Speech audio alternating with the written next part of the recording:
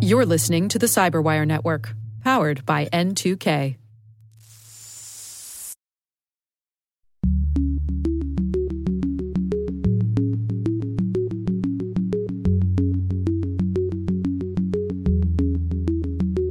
Healthcare is definitely one of the more dangerous areas that we have to be concerned about when it comes to cybersecurity and cyber attacks. Hello, everyone, and welcome to Caveat, the CyberWire's Law and Policy podcast. I'm Dave Bittner, and joining me is my co-host, Ben Yellen, from the University of Maryland Center for Health and Homeland Security. Hello, Ben. Hi, Dave. On this week's show, I share a Washington Post story about the data your car may be collecting about you. Ben digs into some recent revelations about government surveillance.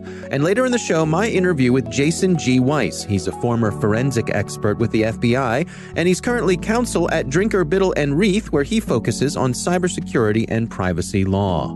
While this show covers legal topics, and Ben is a lawyer, the views expressed do not constitute legal advice.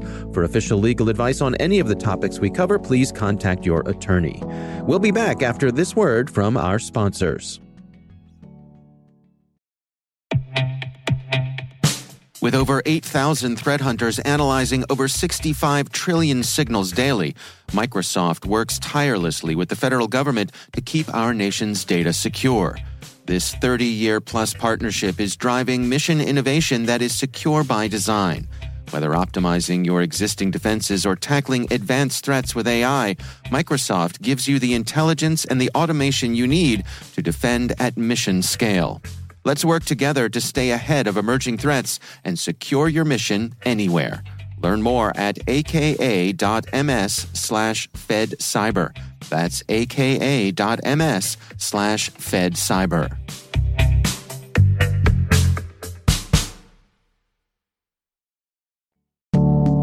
And we are back. I'm going to start things off for us this week, Ben. Interesting story from the Washington Post. This is titled, What Does Your Car Know About You? We Hacked a Chevy to Find Out. It's written by Jeffrey A. Fowler. And what they did was they dug into the sorts of details that a modern car collects on the driving habits of its users. Spoiler alert, a lot. They collect a lot. That's right. That's right.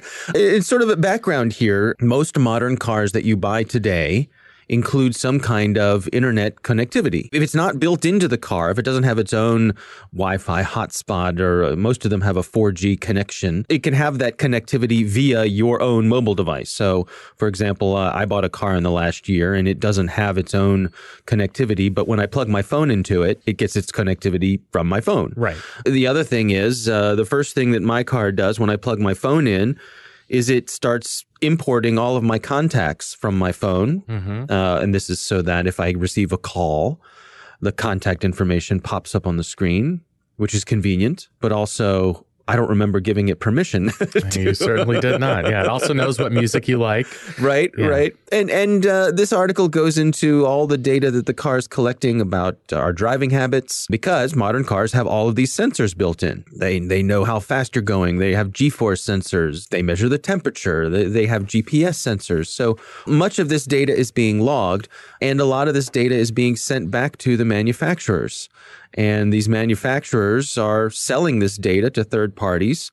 The manufacturers say that they anonymize the data. I will tell you that experts on these things often point out that it can be routine and not that hard to de-anonymize data if you know what you're doing. Right. So that raises some issues as well. But this article really digs into the amount of data that's being collected, the fact that the automotive manufacturers aren't obligated to really share with you what they're doing. And there isn't a whole lot of transparency here.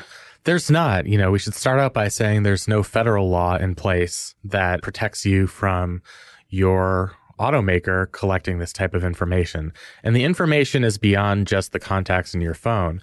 One thing they were able to do through hacking into this infotainment system was get access to a lot of real-time location data or historical location data. Mm-hmm. So the gas stations that you have been to in the past several weeks, you start to think about how valuable that evidence might be to, say, a police department if you've been going around committing a bunch of crimes. And we've seen cases come out of this in the past. It certainly made me happy that I have not yet bit the bullet and gotten rid of my early 2010s non-connected vehicles. Right. Now, from a legal perspective, what can you do policy-wise? California obviously has gotten off to the most promising start by passing their privacy statute. By the time you listen to this, it's going into effect very soon, in about a week. And that privacy statute says that any company collecting your personal data must give you, the user, access to what data is being collected. And GM, which is the manufacturer of the Chevy at issue in this article, says that they are complying with the California law, although we don't know exactly what that means. But in other states, it kind of is the proverbial Wild West. There are very few limits on A, what they can collect about you, and B, whether there's any transparency as to exactly what they're collecting. And I think that presents major privacy concerns, particularly because eventually we're not really going to have much of a choice, right? So, my Honda Fit with a million dinks in it is going to die at some point. It's going to be a real bummer, but I'm going to have to get a new vehicle. And you go 20 years out, all these vehicles will be internet enabled. And in order to drive a car, which is one of the most basic things we do, we're going to be forced to submit a lot of very personal data about ourselves. Yeah. One of the interesting items they had in this story was they bought one of these infotainment computers used off of eBay for a few $100s. And they were able to extract from that used computer all sorts of information about a total stranger, where they traveled. She likes to call her husband Sweetie. From the phone information, they knew there was someone they called, and they also had the photo of that person who was called Sweetie. They could see gas stations that they bought gas, restaurants where they ate, and some unique information about the phone they were using. One of the things that struck me, and I'll admit this sounds like something out of a movie script, but we're all very mindful of our phones and not losing our phones and so on and so forth. I don't know about you, but when I go to sleep at night, my phone is sitting on the nightstand next to my bed. Same here. Charging. Yep. I think it's probably the case for most people.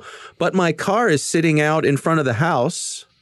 And so I thought about, if my car contains all of this information about me, if someone wanted that information about me, and again, I know this is out of a movie, but rather than having to go after my phone, maybe going after my car would be a good first place to look. While I'm asleep, you can hook up my car or take my car away and bring it back before I wake up and gather all sorts of information that I've volunteered to my car via my phone. Yeah. Now, one thing this article does say is that whole process of obtaining that information would require both physical access to the car for a long time, right, and more than just general public knowledge about how to hack into one of these systems. So you need to have some expertise. If there are expert car hackers driving around your neighborhood, that could be a cause for concern. Another thing from a legal perspective is we, of course, come back to what we've talked about a million times on this podcast, which is that third-party doctrine.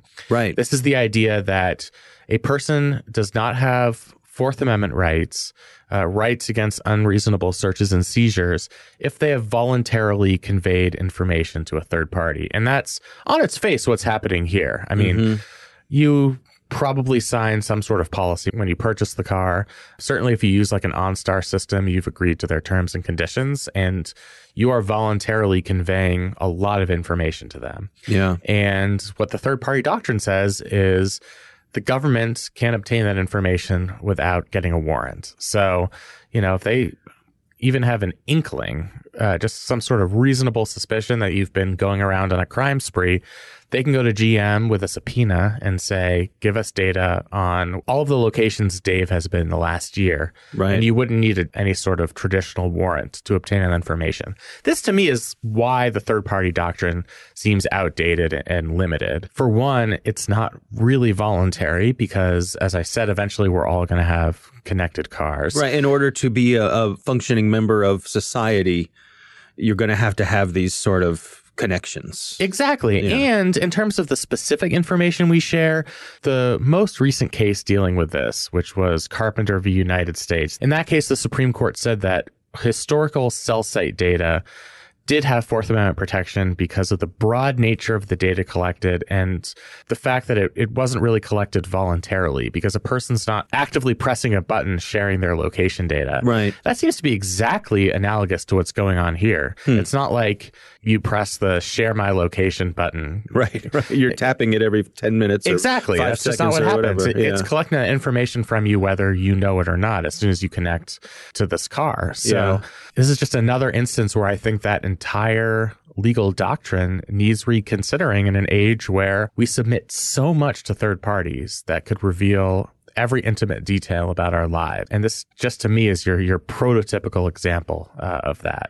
Something I'm going to quote here from the article that I found kind of humorous in its circular sort of logic, and I'll ask you to unpack it. From the article, it says, GM's privacy policy, which the company says it will update before the end of 2019, says it may, quote, use anonymized information or share it with third parties for any legitimate business purpose, end quote. Such as whom? Quote, the details of the third-party relationships are confidential, end quote. Yeah, I love that. I mean, so there are a couple of things that they could be trying to say there. Right. One is like theoretically when they sell your information to private third parties, there's going to be some benefit for you because it will probably improve the user experience, one way or another. And that's ostensibly why they collect this data in the first place. So Right. That's good, I suppose. One thing it could also be saying is we're not going to hand over stacks of data to the government, but if they come to us with a valid subpoena, we're going to comply with them. We don't want to get in trouble with a local police department or the federal government. And that's the law, right? And it's the law. They're obligated to do that, so... Absolutely. And you can understand why they want to keep these relationships confidential, because I think if enough users discovered how much information were being shared, those users might think twice about purchasing these vehicles. They might go to the used car lot and buy that, 1992 Toyota with Coca-Cola stains in the back seat. Well, yeah. I mean, it's a funny thing to ponder. Could we be coming to this time where either there's a market for old cars that aren't connected, or also, I could see going to some back alley chop shop where you go see the folks who have the skills to anonymize your car and stop it from transmitting and, allow you to operate within the shadows. The coolest job that will exist in the next several years. I mean, one thing this article does mention, if you plug in your device, as you said, they're going to collect that data as soon as you connect it to the USB port. And there is an app for you to wipe that data clean when you're done using the car. So, for example, if I go on a work trip and I'm renting a car, I plug in that iPhone. Yeah. It has access to all the conversations I've had over text message, my terrible music tastes, some embarrassing songs in there probably, right. And every location that I've been to on that trip. So there is an app. They mentioned this in the article called Privacy for Cars. It gives model by model directions on how to delete that data permanently after you're done using that vehicle. So there are workarounds. There are going to be more workarounds. You'd think that eventually the market will start to correct itself. If this becomes a big enough problem, then some enterprising person will develop security features that make sure that the data is anonymized and perhaps that minimizes the data that's collected in each individual vehicle. Yeah. All right. Well, it's an interesting article, again, from the Washington Post. It's called, What Does Your Car Know About You? We Hacked a Chevy to Find Out. We'll have a link to that in the show notes. That's my story this week. Ben, what do you have for us? This article comes from the New York Times. It was released last week, written by Charlie Savage. There was this major report from the Inspector General's office at the Department of Justice on the collection, the electronic surveillance of a former member of Donald Trump's presidential campaign, Carter Page. The way the process traditionally works is the FBI has to obtain a warrant from a secretive court, the Foreign Intelligence Surveillance Court, to conduct electronic surveillance. They put together an application, and the legal standard is the person that you want to surveil has to either that you have to have probable cause that person is a member of a foreign power or more commonly an agent of a foreign power. So they put together this application for Carter Page. It was accepted and it was subsequently renewed. What came out in this Inspector General's report, and this got a lot of publicity, is a lot of the information that went into that application not only turned out to be false, but agents oftentimes omitted what would have been exculpatory information.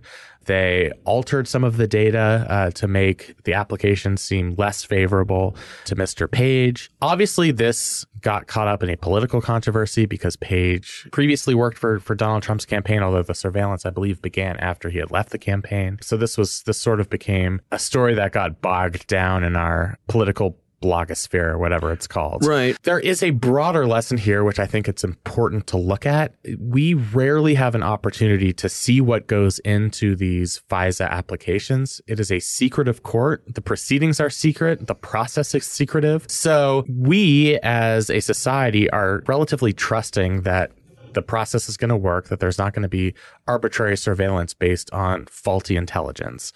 And now we have this high profile case where there seems to have been an illegitimate process that led to surveillance that was not necessarily warranted by the facts. And this does not just apply to Carter Page. That's the lesson I think that has to be taken away from this. I think now that we've looked under the hood, we have to reconsider the entire process in and of itself. The FISA court itself is very trusting of the FBI. They have a close working relationship. They will oftentimes ask law enforcement to provide additional information or to edit their application for surveillance in order for it to be reviewed. But there is sort of this level of trust that the FBI is going to be submitting accurate information. And now that we've seen in this high profile case that they don't, I think that's going to be an opportunity for all of us to reconsider this entire process. It just came out yesterday that one of the FISA court judges sent a letter to the FBI and basically said, in the most colloquial terms possible, this was a major screw up on your part. We are deeply concerned about it. And by the beginning of January, you need to write us and tell us exactly what you're doing to make sure that this does not happen again. And, so I think that could have major implications for FISA going forward. In terms of how this is playing out and there being proper checks and balances and things in place, is this functioning the way that we would hope it would? You follow what I'm saying? Yeah, so it depends on how you would hope the system would function. Yeah. I mean, we want proper surveillance applications to be accepted because this is a valuable counterintelligence tool. If somebody really is an agent of a foreign power and they're communicating with that foreign power, even if that person is an American citizen, we would like to know about it. Theoretically, we have a process in place so this type of surveillance is not arbitrary, but there are flaws in the process. That's the bottom line here. One of the flaws is, as we've seen here, that the FISA court has sort of been what some would say overly trusting to law enforcement. Something like 99% of FISA applications are approved. And again, this statistic might be a little misleading because there's often a back and forth, before the application gets approved. But it is sort of known as being a rubber stamp of a court. There's one particular reason for that. These proceedings are non-adversarial. So the government comes in and they present this application to the FISA court. Here's all the evidence we got. Give us this warrant for surveillance. There's nobody in that room representing the interests of Carter Page. There's nobody in there saying, look, the information you have here is false. We have this alternative documentation that has exculpatory information. You've been disregarding it, ignoring it. The judge should decide based on the legitimacy of each side's case. That does not happen at the FISA court. Congress passed a law a couple of years ago that said that the court can appoint what are called amicus, friends of the court. So your standard privacy and civil liberties lawyers, maybe from the ACLU, will be appointed to come in and argue on behalf of the Carter Pages of the world, right, those who are being surveilled.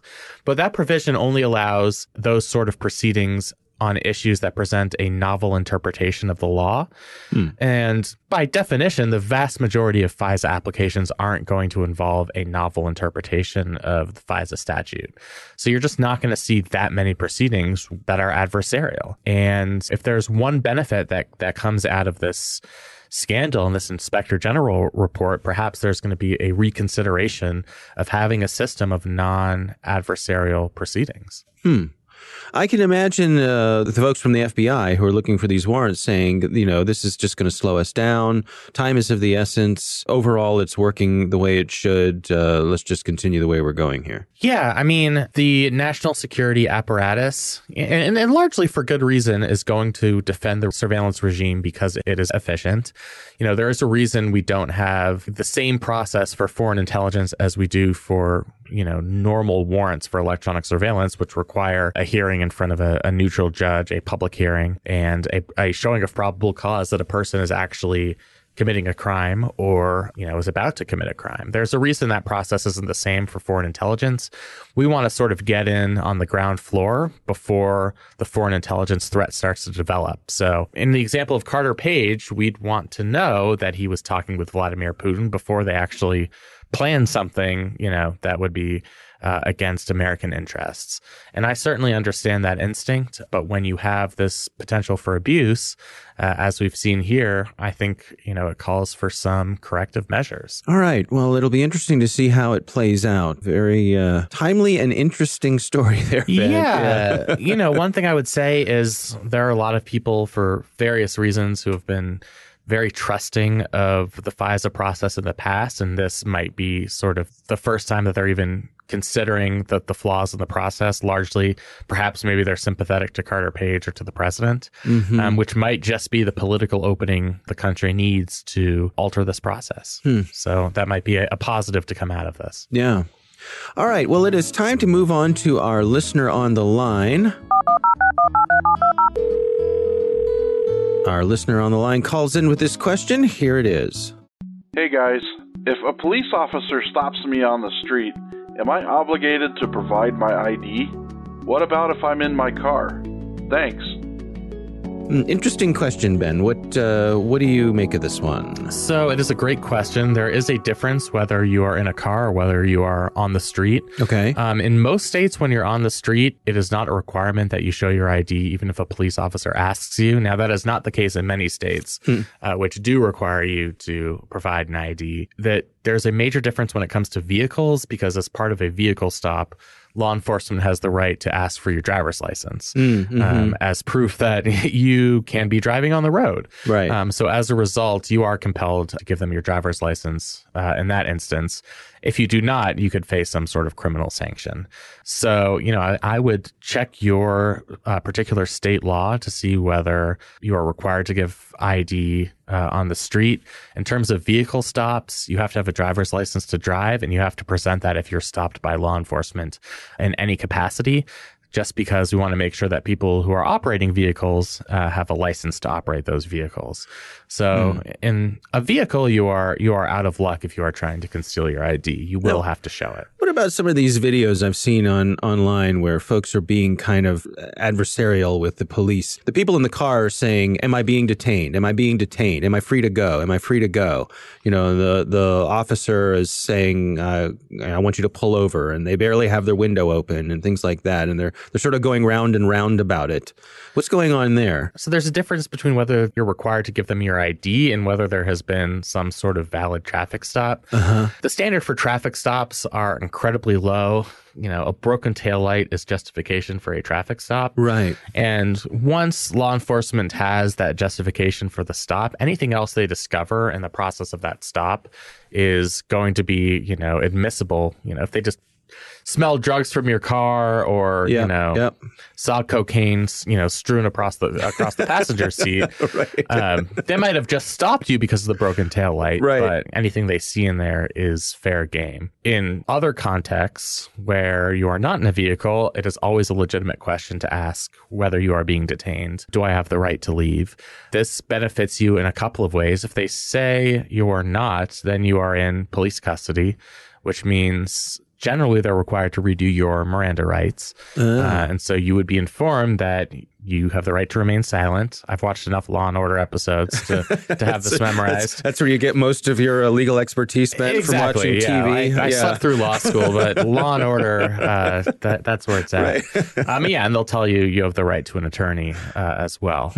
Those rights do not attach if you're just chatting with a law enforcement officer. So if you are free to go, if you are not being detained, you probably should shut your mouth if you think that something could come out that would incriminate you. What your legal rights are, and then there's the real world where if a police officer, I know for me, if a police officer stopped me on the street and we were having and said, hey, can I check your ID?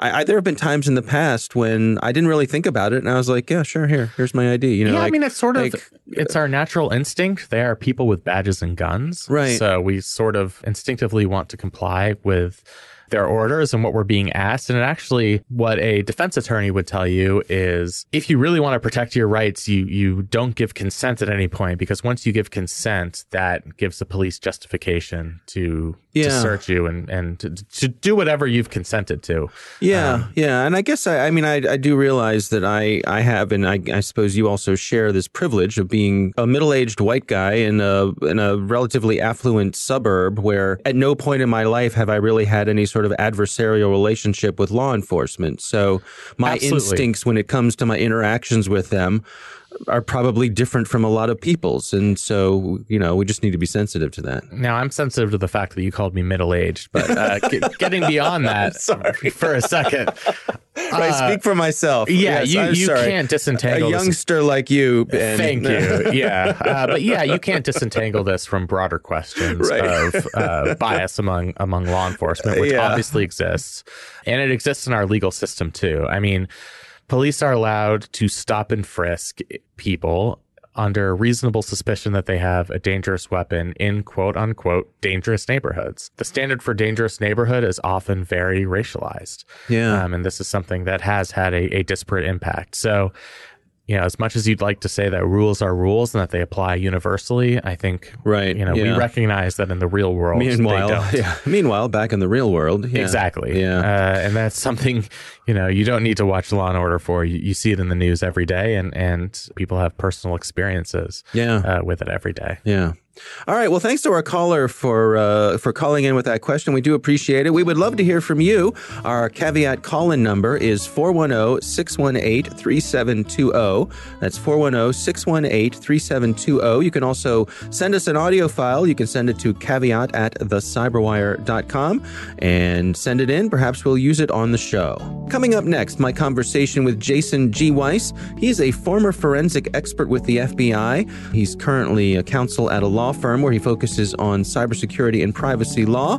We'll speak to him in just a moment, but first, a word from our sponsors.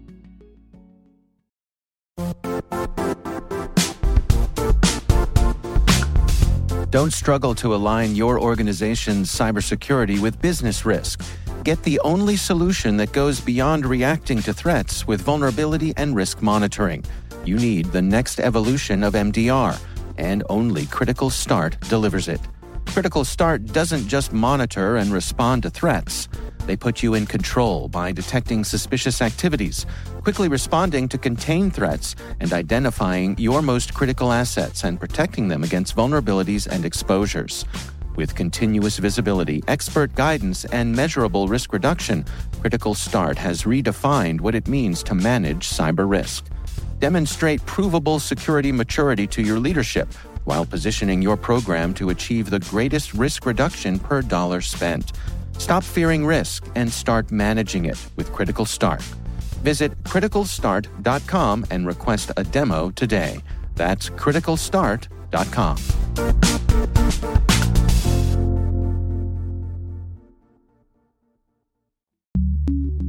Ben, I recently had the pleasure of speaking with Jason G. Weiss. He had a career with the FBI. He was a forensics expert. Currently, he's a counsel at the law firm of Drinker, Biddle, and Reith, and he focuses on cybersecurity and privacy law there. Lots of interesting stuff Jason has to share here. Here's my conversation with Jason G. Weiss. The biggest issue we always struggle with is getting people to report the crimes to the FBI. Because a lot of companies are obviously afraid to report or make public the fact that they've been breached or hacked. because they feel that'll bring bad publicity to the company. And one of the things we worked very hard with the victims that we worked with was to reassure them that our job in the FBI was to help catch the bad guy, not to try and get in the newspaper and cause them any embarrassment. But obviously, people are nervous when law enforcement comes in. And I'd say that was probably one of our biggest challenges, because I think we brought a lot of value to the process. But sometimes there were companies out there that would rather take a loss than risk making something go public. Yeah, it's interesting to me. I almost feel sometimes like the FBI doesn't necessarily get the credit it deserves, because so much of the work that you all do when you were with the agency is sort of behind the scenes. It is quietly working on those cases and going after the bad guys. I think that's such a fantastic question, and I really appreciate you asking that particular question, because the one thing that always brought a level of indignation to the FBI, as it were, is I'll give you an example in the terrorism world or the healthcare world. It really doesn't matter. We almost never got credit for the cases that we were successful on, which is about 95% of the cases that we were. Most of the time when you hear about the FBI, it's because we've made a mistake or we didn't catch somebody. Bad news tends to make the news a lot better than good news. So I think your question is absolutely appropriate in the sense that you tend to only hear about mistakes or failures, not about like all the successes we've had. And terrorism is a great example. For every 20 cases that we solve, if one person does get through and blows something up, that's all you're going to hear about for weeks and weeks and weeks. Not the 20 people we took off the streets and the attacks that we prevented. We hear from the sort of cyber criminal side of things that a big part of the explosion in cybercrime has been that a lot of these criminals feel as though they can operate with impunity, that they're going to be able to do the things that they're going to do and no one's going to come after them. They're not going to get caught. But is that itself a misperception? Absolutely. I mean, I can tell you, I've worked dozens and dozens and dozens of healthcare-related fraud type cases during my career. We take medical fraud, we take healthcare attacks very, very seriously, and we work a lot of them and we catch a lot of people. Once again, the ones we do well on don't always make the news, but it's a huge priority to the FBI without any doubt at all. I mean, I could tell you over the last few years, over 70% of all U.S. healthcare providers in the country have probably been breached in one fashion or another. And that's the highest number of any industry out there. So it is a huge priority and a huge problem for law enforcement. And it's not real different on the civil side. There are a lot of problems the healthcare industry has to undergo because they have certain weaknesses that other industries don't have that makes them far more susceptible, even on the private sector side of the coin, to cyber security and cyber attacks. What kind of weaknesses do they have? Well, for example, they run hospitals. And that's a classic example. If they fall victim to a ransomware attack where they lose access to their data, not only do they lose access to their data, which might be critical if they're trying to perform life-saving surgery, but a lot of times cyber attacks will shut down equipment. And this equipment could be critical. So hospitals and healthcare providers in particular are in a unique situation where they really have to balance the cybersecurity aspects of what they're doing versus the life or death decisions that they have to make every day. I mean, if you go into the retail clothing industry and, there's a ransomware attack and a store can't sell a shirt, well, that's certainly not good for the store. People's lives aren't at stake. But when you're dealing with the healthcare industry, and in particular, these attacks are far more dangerous to people because imagine if it was your day to have your heart surgery and there's an attack at the hospital that prevents the hospital from conducting the surgery. I mean, that could lead to death, you know what I'm saying, in a situation where otherwise the surgery would take place. So it's a huge problem. The FBI enforces probably 300 different violations, and I probably work most of them in my job is in the technology part of the FBI. And I can tell you healthcare is definitely one of the more dangerous areas that we have to be concerned about when it comes to cybersecurity and cyber attacks. What about on the regulatory side of things? I'm wondering, how do things like data theft or ransomware, how do they intersect or clash up against regulations like HIPAA? Well, that's a great question. HIPAA secures, as it were, provides a legal protection for people's medical information, but that doesn't help you when the information's stolen. Because if the hacker or the bad guy is able to steal your healthcare information, inside your healthcare information is a lot of your identity information, which leads to a lot of identity theft. And, hospitals have to be able to share this information. So their networks have to really be pristine and secure, because you go into one doctor, but that information has to be transferred off to the hospital where the surgery is taking place. It's all done digitally and electronically now. It's very rarely do you see people carrying folders from one place to another. And if that information is stolen, it really, really opens people up to identity theft. And let's be honest, if you're just recovering from open heart surgery, is that the time that you want to call and try and figure out why your identity's been stolen? You have much greater problems to deal with in terms of trying to get yourself back to health. So I think your question is great. I mean, ransomware is a little bit different because ransomware isn't stealing data, it's encrypting the data and preventing the healthcare provider from accessing the data. Would a healthcare provider be faced with sort of a double whammy? If a bad guy stole some data and then threatened to, say, release it publicly, obviously you have the problem of the stolen data, but then would they also be liable for some sort of HIPAA violation because they didn't properly protect the data in the first place? Without a doubt, and it's actually going to become much more severe starting January 1st with the introduction of the California Consumer Privacy Act, which creates a private right of action for companies that are breached.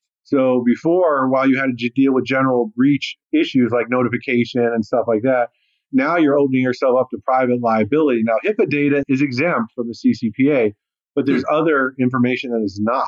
So this is really going to provide a lot of exposure, and by that I mean negative exposure, to every business in California, and certainly no different from the healthcare world. I mean, granted, the HIPAA information itself is exempt, but a lot of the other data, like employee data, customer data that isn't HIPAA related, is certainly not exempt. So we're opening up a Pandora's box of liability without a doubt. I mean, it's opening up a whole new front in the cyber wars. There's no question about it. You are no longer with the FBI. You're at a law firm now. What sort of advice are you giving your clients to help them prepare for things like CCPA? That's a fantastic question. We are working diligently with clients to help them prepare. The CCPA goes into effect on January 1st of 2020. And I think I read an article recently where 60% of the businesses out there haven't even heard of the CCPA yet, let alone prepared for it. And it's going to open up a floodgate of litigation, in my opinion, that isn't going to do the state a whole lot of good. It's already expensive enough here in California. And I think we're going to be raising the prices just dealing with the cost. I think they guesstimate that the cost of coming into compliance with the CCPA for most businesses are going to range anywhere from $60 to $100 billion alone. And with the private right of action threat hanging over the head, these companies, especially the healthcare industry, are really going to have to make sure their networks are secure, because breaches are going to become a lot more expensive than they were on December 31st. Do you think that these sorts of gestures towards improved privacy are necessary? That's a difficult question. I mean, like everything else, you try and find a happy medium between, and I'll give you a perfect example. People ask what we can do in the FBI to keep the country safe. The FBI can absolutely keep the country safe if you're willing to trade convenience for security. Mm-hmm. And I don't believe in the privacy realm, the dichotomy is any different. If you want to keep data safe and private, you can certainly do that, but it's going to be difficult and it's going to be expensive versus the alternative of not securing the data and then dealing with the problems of identity theft, data theft. The key is to find that happy medium. It's, as a business, it's being able to secure your network, in a way that your company can secure the data without making the cost so exorbitant that they have to be passed on to the clients, which obviously hurts business other ways. When the cost of doing business goes up greatly. And I think that's going to be one of the fallouts of the CCPA. These costs, this $100 billion in startup costs is going to have to be passed down to somebody. And it's customers that are going to be paying that. So obviously that's very disappointing. Yeah. And do you suppose that this is going to serve as sort of a test bed for the rest of the nation? Where California goes, so goes the rest of the U.S.? I couldn't have said it better myself. The problem is currently there is no federal privacy law. And you have 50 states passing 50 laws, which is going to be very difficult for multi-state businesses that do business in multiple states. They're going to have to come in compliance with all these privacy laws.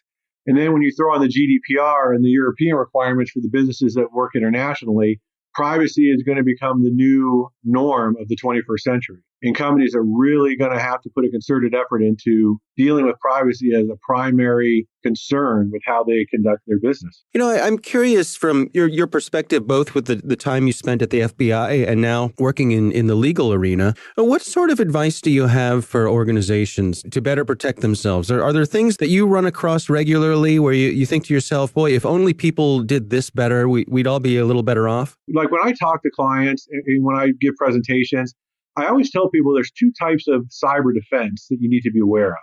The first one is your traditional IT defense, making sure your IT department is up to speed and has the proper network configurations. And, we try and tell people, look at the NIST standards, look at the ISO standards, try and fit within those frameworks to keep your network as safe and secure as possible. That's critical. It's critical that the IT folks have set up a network that doesn't have gaping holes in it. And so the attack matrix against the network is as slim and as small as possible. From a pure cybersecurity standpoint, what we want to do is we want to push out what we call script kiddies. But there's a lot of businesses that buy these security devices and don't realize they're turned off when you buy them right out of the box. You got to turn them on. You got to configure them. You got to learn how to make them work.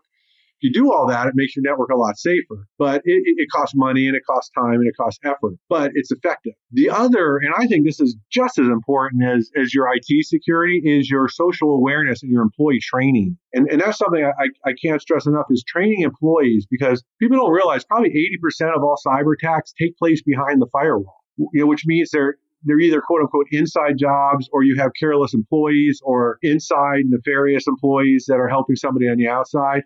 And you really want to work to make sure your employees understand how to prevent malware and ransomware from even entering a system in the first place. I can give you a great example. When I was in the FBI, one of the cases we worked on was somebody had sprinkled thumb drives around a parking lot of a business. And it was very clever. And it's the first time I had ever seen that, because they rely on good Samaritans like me and you to say, oh, somebody dropped a thumb drive, that's probably important to them. So what's your initial thought is, let me put this thumb drive in the computer and see if I can identify who owns it. But what you're doing is you're inserting malware directly into the computer now from behind the IT configuration firewalls, right? You've already gone behind the Maginot Wall, as they say, and you're putting these thumb drives in the machine. And these are the things we have to train employees, and especially in the healthcare industry, to be concerned about, because we've got to prevent unnecessary intrusions from happening. And the way to do that is to train your employees that when they get a spear phishing email or a phishing email or even a whaling email to a company executive, that if they don't recognize who that email is coming from or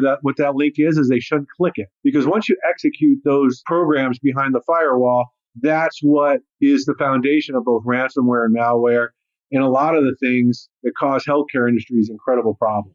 I don't know if people realize, but in 2016 alone, I was just doing a little research on this, over 11 million healthcare records were stolen from within the United States. And of the top three breaches that have taken place in this country since 2016, I think, in fact, the top three have all related around healthcare industry breaches. So, obviously, the healthcare industry is a huge target, and they've got to be very, very careful. And I'll tell you, there's one other area where I think the healthcare industry really needs to focus its security concerns on is.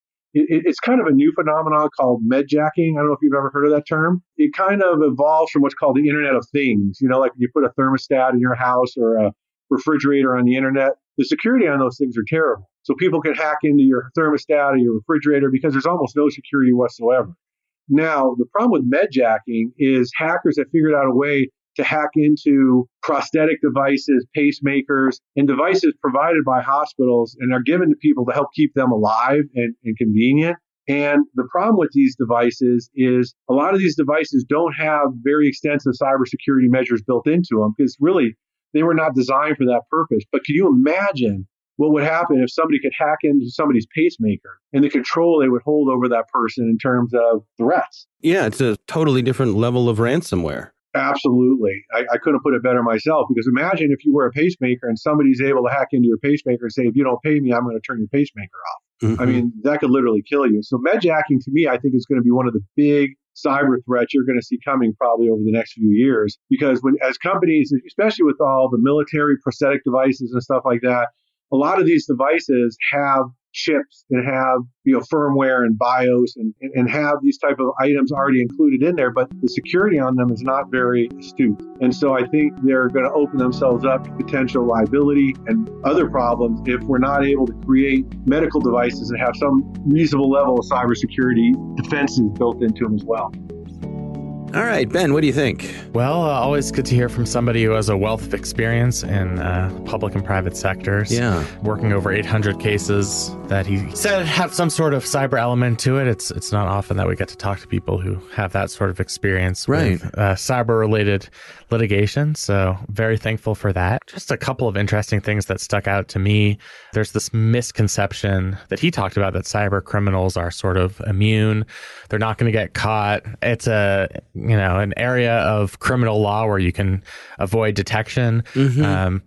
As he said, the FBI catches a lot of people. We don't hear about it as much because per our earlier segment in this very podcast, we talk about it when they screw up and not when they do something right. Right. I think that's very fair to point out. Yeah. And then, the other thing that stuck out to me is how damaging cyber incidents can be, particularly in the health industry, not just in the quantity. And I guess I hadn't seen the statistic that 70% of health systems have been breached in the past several years. Mm-hmm. I don't know exactly what the time frame was.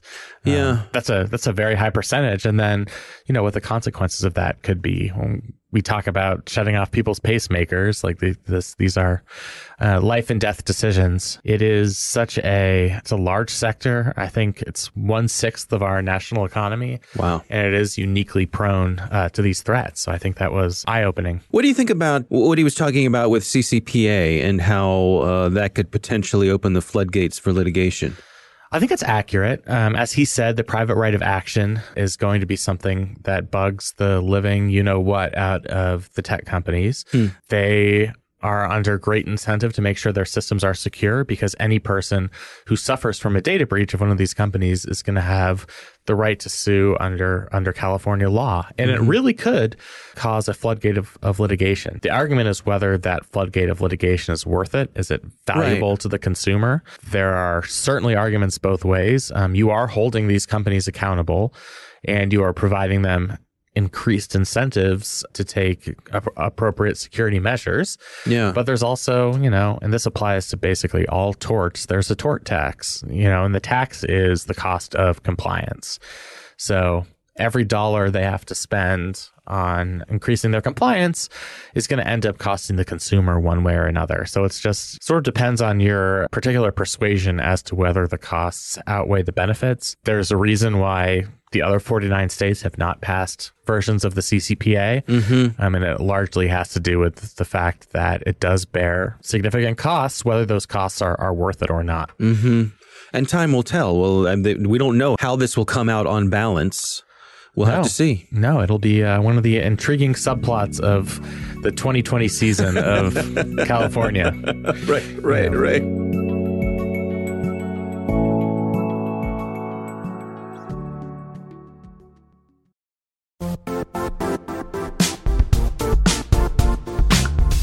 The IT world used to be simpler. You only had to secure and manage environments that you controlled. Then came new technologies and new ways to work. Now, employees, apps, and networks are everywhere. This means poor visibility, security gaps, and added risk. That's why Cloudflare created the first-ever connectivity cloud. Visit cloudflare.com to protect your business everywhere you do business. The Caveat podcast is proudly produced in Maryland at the startup studios of Data Tribe, where they're co-building the next generation of cybersecurity teams and technologies. Our thanks to the University of Maryland Center for Health and Homeland Security for their participation. You can learn more at mdchhs.com. Our coordinating producers are Kelsey Bond and Jennifer Iben. Our executive editor is Peter Kilpie. I'm Dave Bittner. And I'm Ben Yellen. Thanks for listening.